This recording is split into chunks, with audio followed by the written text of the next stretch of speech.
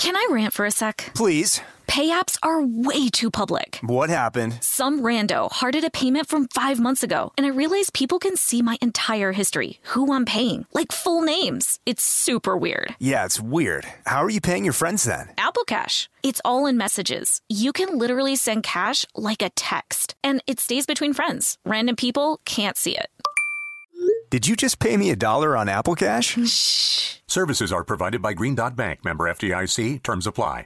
This episode is brought to you by PNC Bank, who believes some things in life should be boring, like banking. Because boring is safe and responsible, level-headed and wise. All things you want your bank to be. You don't want your bank to be cool or sexy. Sexy is for 80s hair bands, not banks. That's why PNC Bank strives to be boring with your money so you can be happily fulfilled with your life. PNC Bank, brilliantly boring since 1865. Brilliantly Boring Since 1865 is a service mark of the PNC Financial Services Group, Incorporated. PNC Bank, a National Association, member FDIC.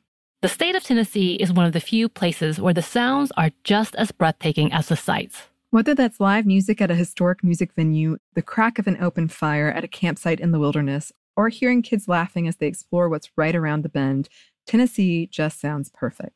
Start planning your trip at tnvacation.com. Tennessee sounds perfect. Brought to you by the reinvented 2012 Camry. It's ready. Are you? Welcome to Stuff Mom Never Told You from HowStuffWorks.com.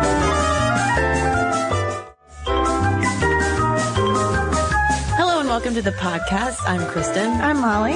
Molly, I feel like I have told the story before, so... Always a good way to start a story. I know, right? So if I have, guys, just zone out for like the next minute while I gab on. All right, we're talking about dolls today, okay, the non-Barbie edition. And this is perfect for me, Molly, because as a child, as a young Kristen, I was not allowed to have Barbies. My mother, because my mother thought that they, and here, Mom, if you're listening, sorry, I'm about to spill the beans, because my mother thought that Barbie promoted an unhealthy and unrealistic body image. And, I'm sure your mother was not alone in that. Yeah, she had all these brunette little girls running around and, why would she buy us a bunch of blonde, big-breasted dolls? She was not a Barbie fan. So, for that reason, I had a Cabbage Patch doll. Oh, well, I had Barbies and a Cabbage Patch doll. Well, weren't you My just mother the bee's knees? Must have really loved me and not been concerned about my body image. No, tell me about your Cabbage Patch doll. Well, my Cabbage Patch doll was named Jane, and I can't remember if that was her name on her birth certificate or not. Nevertheless, her name was Jane, and I would call her plain Jane because Jane had really short hair that I couldn't play with, unlike my sister's Cabbage Patch doll that had long flowing brown yarn hair that she could braid and do cool things like that with. Whereas Jane I could put like a hat on her head. And that was it. So I was kind of displeased. You sound kind of resentful about it. Every other person I know has fond memories of playing with their Cabbage Patch doll. Don't get me wrong. I loved playing with plain Jane. But I just wish I could have gotten like a Cabbage Patch doll wig for her. That was my thing when I was a kid. I just loved playing with dolls' hair. So a lot of my dolls had like crazy frazzled, messed up hair because I'd play salon all the time. I think that's a pretty common thing kids do with their dolls. Yeah, which is reflected in, my lovely hairstyle today. It is currently up in a bun. Do you guys want to know a fun fact about Kristen? Her power comes from her bun. She puts it up whenever we start podcasting. This is related to nothing. It's true though. I do feel like I think clearer when I have long hair, as you guys might see on our Facebook page. But this has absolutely nothing to do with dolls, Molly. Why are we talking about my hair? Let's get back to dolls. Yeah, today is a tribute to 3 famous dolls that were common in our childhoods. Mm-hmm. And, of course, you're going to want to hear about the dolls that were common in your childhoods. But these are 3 that meant something to us. Yeah. That aren't Barbie dolls. That are not Barbie dolls. Now, I will say, Molly, I don't want to put words in our listeners' mouths or thoughts in their heads, but I'm banking on at least a few people out there might be surprised that we haven't brought up the gender implications of girls playing with dolls, because we have talked about how toys are, kind of gender segregated where, girls are taught to play with dollies and boys are taught to play with trucks because, of our, because it feeds into the social constructs of gender and isn't that so heteronormative and blah, blah, blah. Are we just teaching girls to become moms? Exactly. We're not going to do that. We're not doing that today. We love dolls so much. Well, yes. As a child, I did love my dolls. But I think that leads us into our first doll because when we were doing our research about dolls that meant something to us, I found this quote from Madame Alexander, famed doll maker, and she said that dolls should contribute to a child's understanding of people, other times, and other places. Dolls should develop an appreciation of art and literature in a child. Yeah, and I like to think of dolls that way because while yes, we can argue all day long about whether or not it is healthy to give a little girl a doll, what kind of message that sends to her. However, from my own childhood experience, and I think from a lot of people's childhood experiences, playing with dolls fostered imagination and fostered, play and fantasy and all of those things that are really healthy for kids too. So let's go into the stories behind these dolls that we so love. We mentioned the Madame Alexander quote, so why don't we start with her, Kristen? Now, when Molly asked me what dolls we should talk about, I immediately said, Madame Alexander, because while I did not have Barbie's people, I did have lots of Madame Alexander dolls. I had the big ones that you could play with more. They were more like bigger, heavier baby dolls. And then I also had the collectible Madame Alexander dolls as well, the storybook characters and the Little Women characters. Loved them. And they were very fun to dress up. And Madame Alexander was known for using characters from literature and using characters from real life and making these glorious clothes for them. In fact, she made some of the first dolls that were actually based on already existing characters. Yeah, and Madame Alexander, maybe we should call her by her real name, Beatrice. Beatrice Alexander. She was the child of first-generation Americans. Yeah, and she grew up above her father's store, which was it was essentially a doll hospital. It was the first doll hospital in this country. Mm-hmm. And so she would play with the dolls while they were waiting to be repaired. The little broken dolls. And, most of these really fine dolls were coming from Europe. Strangely, America, despite the fact that we're talking about 3 American dolls, not known for its doll artistry. Yeah, it took a while. I was surprised it took a while for the doll industry in the States to really pick up. I don't know why. Anywho. But that's key because when World War I broke out, obviously we weren't begging for them to send us their dolls. So, the doll hospital was actually threatened. And so one of, the first dolls that Beatrice Alexander made was a Red Cross doll to, sort of rally the troops here at home and also to keep, the doll hospital and the doll business, going so that she could make some money, creating dolls. And the success of the Red Cross doll started her career. In 1923 is when she gets going with the Alexander Doll Company. Yes, and by 1928, she has adopted the title of Madame Alexander. And Beatrice Alexander was quite a savvy businesswoman. I mean, she built herself a doll empire. For instance, she forged a relationship with Disney where she created specific dolls to go with certain characters. For instance, in 1933, she came out with dolls to go along with Walt Disney's The Three Little Pigs. And then from there, the partnership picked up. She also created the very popular Scarlett O'Hara doll to go along with Gone with the Wind. The book. She made the first Scarlett doll before she'd even seen a movie and seen any sort of vision of Scarlett as conceived by another person. Yeah, so of course, once the movie comes out, they become highly popular. The U.S. government even got in on the Madame Alexander doll train during World War II because they considered dolls to be morale boosters. And so they wanted her to create dolls to essentially lift up American spirits. And she came out with this Margaret O'Brien doll in the 1940s. And it was one of the most successful dolls to date. And, it was billed as, quote, everyone's ideal of a dear little girl.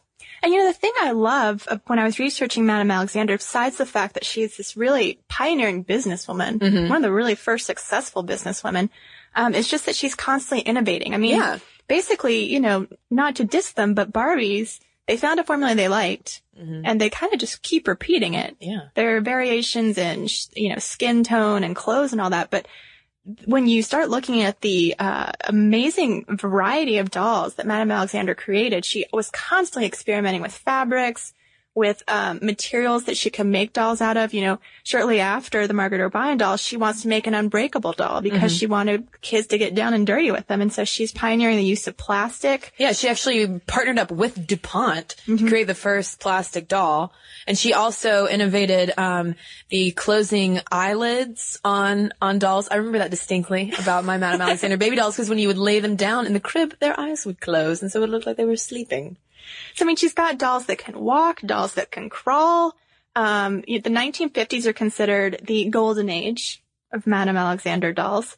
That's where she had a lot of her storybook characters come out, and also the international dolls with all the costumes from around the world. And that earned her some kudos from the United Nations. Yeah. I mean, that's impressive. We think, it's just a doll baby. No, it's serious business. And the coolest creation, in my opinion, is the 36 custom-made dolls that she made when Queen Elizabeth II was coronated as queen. It was just these to the pinpoint of detail accurate dolls, so accurate that CBS used them to reenact the coronation on television. Can you imagine? If you're a kid in America watching TV and seeing dolls reenact the coronation of Queen Elizabeth. I think my mind would be blown. It's really cool.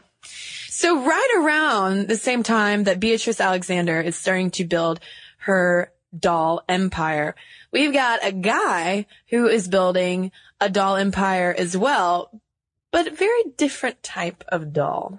Yeah, if Madame Alexander represents top of the line finery for dolls, then Johnny Gruelle and his creation of Raggedy Ann is sort of the homemade but no less loved version of a doll, the rag doll.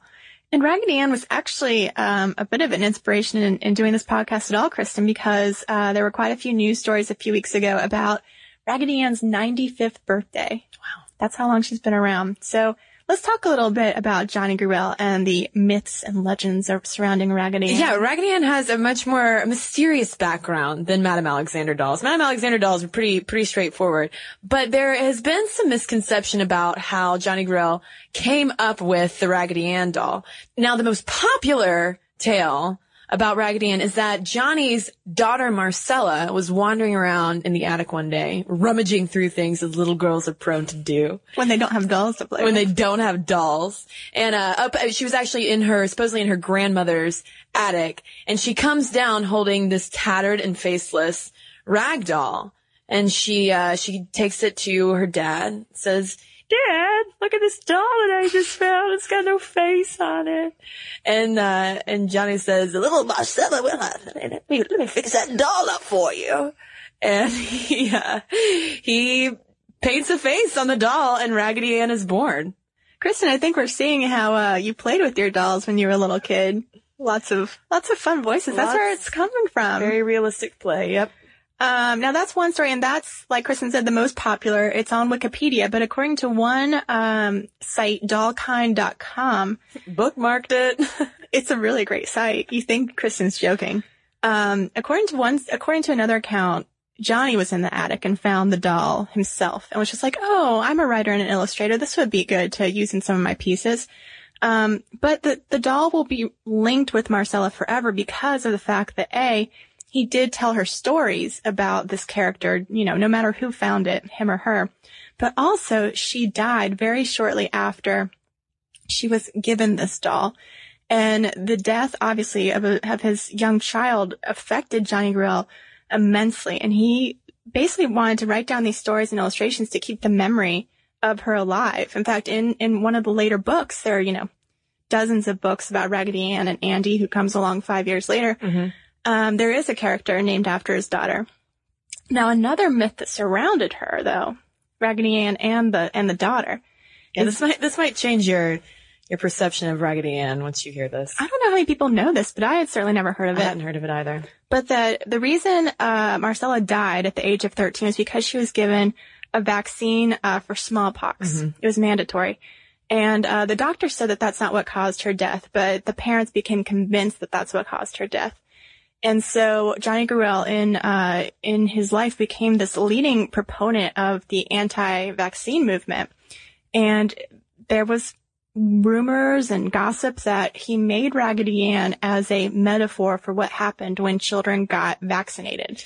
Yeah, they were all limp and they couldn't do anything. They were just there. Yeah, he had supposedly made Raggedy Ann intentionally lifeless looking to symbolize his daughter's death. There really is no concrete evidence that that's the case. So. Well, they seem to think that based on when he patented the doll, that he had been working on this doll and her backstory and her look before she died. Mm-hmm. So I don't think he could have all of a sudden been like, yes, this limp-like creature now represents my daughter. But that hasn't stopped anti-vaccination groups from using her as a symbol, from this story kind of getting going. But here's a fun fact, though, about Raggedy Ann. Most of the time we think of Raggedy Ann as, red-haired ragdoll, right? Right. And then in the early years, she became a redhead. Mm-hmm. And now, you can kind of design a Raggedy Ann as you like. There is no really set Raggedy Ann prototype. And because she's in the public domain, any toy company can make their own version of her. Mm-hmm. So that's why no two Raggedy Anns may be alike. I can think of several in my home that look different from one another. Yeah. Different Raggedy Anns look different. It's true. So let's go to another doll that has been mentioned already, but another example of how two dolls do not look alike. And that is the Cabbage Patch Kids. Cabbage Patch dolls. Yeah. Cabbage Patch dolls were so hot when you and I were growing up.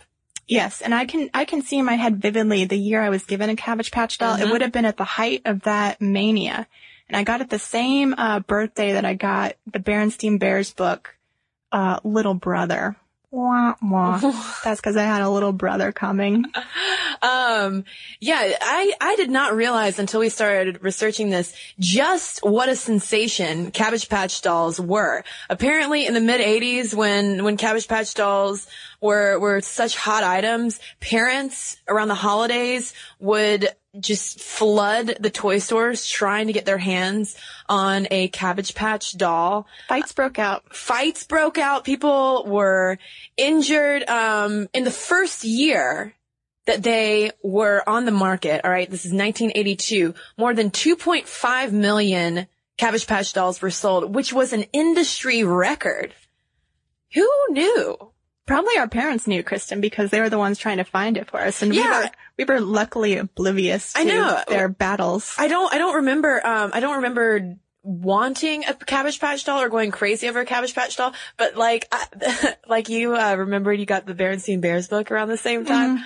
Same year I got my Cabbage Patch doll, Old Plain Jane, I also received my most beloved stuffed animal of all time, a Puffalump. Did you ever have a Puffalump? Are they related to Popples? I don't know, but I got a Puffalump named Ducky, and it was the best. All right, stuffed animals are another podcast, Kristen. Get back to your dolls. That's what we're always saying to little girls. But you were upset about Plain Jane's hair. The fact of the matter is no two dolls were alike. Yeah. There was a computer system set up just to give each kid a different eye color, different hair.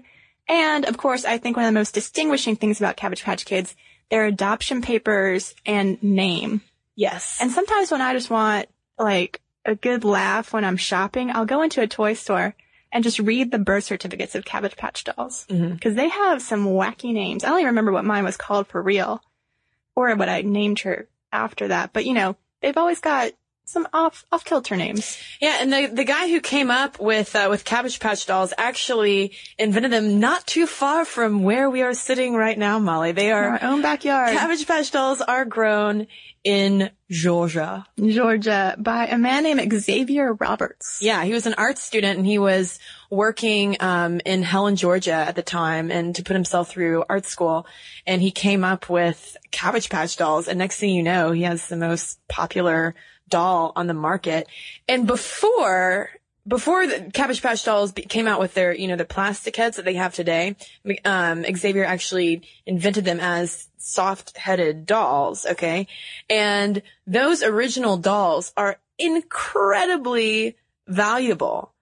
Just as an example, old Chuck from the podcast Stuff You Should Know told us that his sister actually has one of the original Cabbage Patch dolls that has been estimated to be worth $25,000. Yeah. And they were originally sold for $40. $40, yeah. The original little people with the soft heads. Mm-hmm. And that's just how popular these dolls became. And so basically he was doing just fine as a businessman selling the fabric sculpted dolls. And in 1982, he makes the deal with a toy company to mass produce the ones with the vinyl heads so that they can sell more, put them out faster. And like Kristen said, that's the year that everything exploded. By 1985, they'd put a Cabbage Patch Kid in space. Wow. And, it just keeps, they kind of do fall out of fashion at the end of the 80s, and the company does go bankrupt that was originally making the first Cabbage Patch dolls. But they come back. Like throughout the 90s, and you can still, like I said, go into toy stores and see them today. They've been mascots for the Olympic teams. There have been a lot of rumors about Cabbage Patch dolls, like weird urban legends. Yeah, there are so many articles on Snopes just about the Cabbage Patch Kids. Mm-hmm. Like, for example, the whole reason that they were made was not because Xavier Roberts had discovered a cool new way to sew a doll's head. It was because Ronald Reagan wanted to teach America what the world would be like if the bomb went off. Yeah, what we would look like. We'd all look like Cabbage Patch dolls. Yeah, it was to get us accustomed to a mutant race of humans. And there was also the rumor, which is a rumor. I'm just going to say it again after. And then there was also the rumor that if you sent off your Cabbage Patch doll to get repaired, you wouldn't get it back. Instead, they would mail you a death certificate because they come with these adoption birth certificates. And supposedly you would get a death certificate. Not true. Also a rumor. But what is not a rumor is that Cabbage Patch dolls are, quote unquote, born in a hospital in Georgia and given a magical formula called Imagicillin that brings them to life. Kristen, have you ever been to the Babyland Hospital? I have not been to Babyland Hospital, but Molly, you have, and I want to hear about it. It is maybe my favorite attraction in all of Georgia. Whoa. You go to Cleveland, Georgia. It's an hour outside of Atlanta. And I went, just a few years ago, not as a child. I can only imagine the glory that would have been to go as a child. And they take the fact that it's a hospital for these, babies very seriously because a nurse greets you at the door and it's free. That's what's so great about it. It's just a slice of your childhood just there waiting for you. And first you go through and you kind of see, how the Cabbage Patch dolls evolved. You see that original sewn face made out of all fabric, and then you just see more Cabbage Patch dolls than you could even imagine exist, like just in all sorts of scenes of play. Like they're on a boat, they're like having picnics together, they're in school, they're on buses going on field trips. It's just, if you can imagine a Cabbage Patch doll doing something, it's doing it at that place. But yeah, that's not the main attraction. Yeah, this is what I want to know about Mother Cabbage. So in the middle of the whole place is Mother Cabbage. About every half hour, on the dot, which is a little suspicious to me, she is ready to give us a new Cabbage Patch Kid. Because the Cabbage Patch Kids are like, they come from the leaves, and they're pollinated by crystals, and there's an entire backstory to it. Basically, everyone gathers around, the crystals start to light up on the Cabbage Patch, a doctor comes out and, like you said, administers Imagicillin, so that the baby's born healthy. They can do a sonogram and they tell you if it's a boy or a girl, which essentially involves just like putting a tool on a tree and the tree lights up pink or blue. They cut the cabbage leaves out and all of a sudden there's a new Cabbage Patch Kid. Oh, your eyes are lighting up. If you have been there, then you know the magic that this is. I might have to go to Babyland. It is fun for children and adults alike, probably not for the same reasons. It can be a bit of a campy, fun field trip, if you will. Yeah, I gotta say, of all the doll backstories, Cabbage Patch takes the cake. But that's not really why I never played with it. Like, oh, come here, Cabbage Patch doll. I'll take care of you now that you're not in your leaf of cabbage anymore. I will give you Imagicillin. I don't remember using that part of the backstory to make my fun with her, which I think speaks to why dolls are so beloved among girls and boys everywhere, is because you make your own backstory for them. Make your own backstory. Exactly. You can treat them as, I was telling Kristen, that in the gift shop, you can buy like really boring crap for your dolls. Like you buy like the scale to weigh them on. What? Like of all of the accessories to buy for a doll, that sounds like the most boring. But I'm sure there are kids who love to do that, play doctor and weigh your Cabbage Patch Kid. But I think that is why they're so appealing, is you can treat them like kids. I never did. I treated them as my students in my pretend school that my brothers would not go to once I gave them tests. And I know that you pretended you were a band of orphans with your dolls, Kristen. Yes, boxcar children. Oh, way too many personal facts we are sharing about our childhood in this podcast, which is why I think it's time to ask for listener stories. Did you guys play with dolls? What kind of dolls did you play with? Don't be mad at me and Molly for talking for 20 minutes about dolls and not bringing up the potentially negative gender implications of dolls. Because you know what? They are a part of our collective childhoods. Well, and I think that, I agree with Madame Alexander that they foster imagination in ways that were also fostered when I played with blocks, but I played with both of them. Exactly. Don't worry about gender, Kristen. Worry about fun. Fun! Let's have fun and read some emails. Well, I've got an email here from Kelly, and this is in response to perhaps your favorite podcast of all time, Molly. Magic. Women in Magic. She said, I want to mention an area of female magic that you may have overlooked. It seems to be much more acceptable socially for women to perform elaborate magic tricks so long as they are dressed up as clowns. I wonder if that's because they're not presenting themselves as traditionally feminine, but instead look childish or buffoonish. Interesting theory, Kelly B. That is an interesting theory. Yeah. Might be something to that. Yeah, you might want to look into that, Molly. I've got one here from Katie about musical instruments and gender. And she writes, in some matriarchal Native American tribes, only men are allowed to play ceremonial drums for one pretty cool reason. These traditional drums are played on the ground, and the earth, being a mother figure, has immense power. If women were to play the drums, the power that comes from their connection with Mother Earth would just be far too great. Men, here being the weaker sex and not having that connection, need to play the drums so that the only power is from the drum beat and not from women and Mother Earth.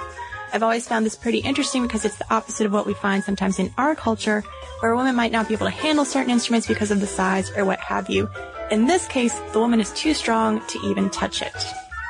Very cool fun fact. Very cool fun facts. Keep sending us fun facts, and please send us and share your childhood doll stories to balance out all of the childhood stories that Molly and I just shared with you all, and I hope that you enjoyed it. Send us an email. It's momstuff@howstuffworks.com. You can also write all over our Facebook wall. We're on there, and you can finally Twitter follow us. We're Mom Stuff Podcast.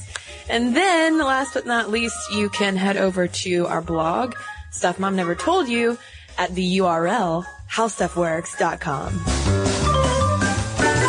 For more on this and thousands of other topics, visit howstuffworks.com. Want more How Stuff Works? Check out our blogs on the howstuffworks.com homepage. Brought to you by the reinvented 2012 Camry. It's ready. Are you? This episode is brought to you by PNC Bank, who believes some things in life should be boring, like banking. Because boring is safe and responsible, level-headed and wise. All things you want your bank to be. You don't want your bank to be cool or sexy. Sexy is for 80s hair bands, not banks. That's why PNC Bank strives to be boring with your money so you can be happily fulfilled with your life. PNC Bank, brilliantly boring since 1865. Brilliantly Boring Since 1865 is a service mark of the PNC Financial Services Group, Incorporated. PNC Bank, a National Association, member FDIC. Tennessee just sounds perfect. Whether that's live music, the crack of a campfire, or kids laughing on an adventure. To start planning your trip, visit tnvacation.com. Tennessee sounds perfect.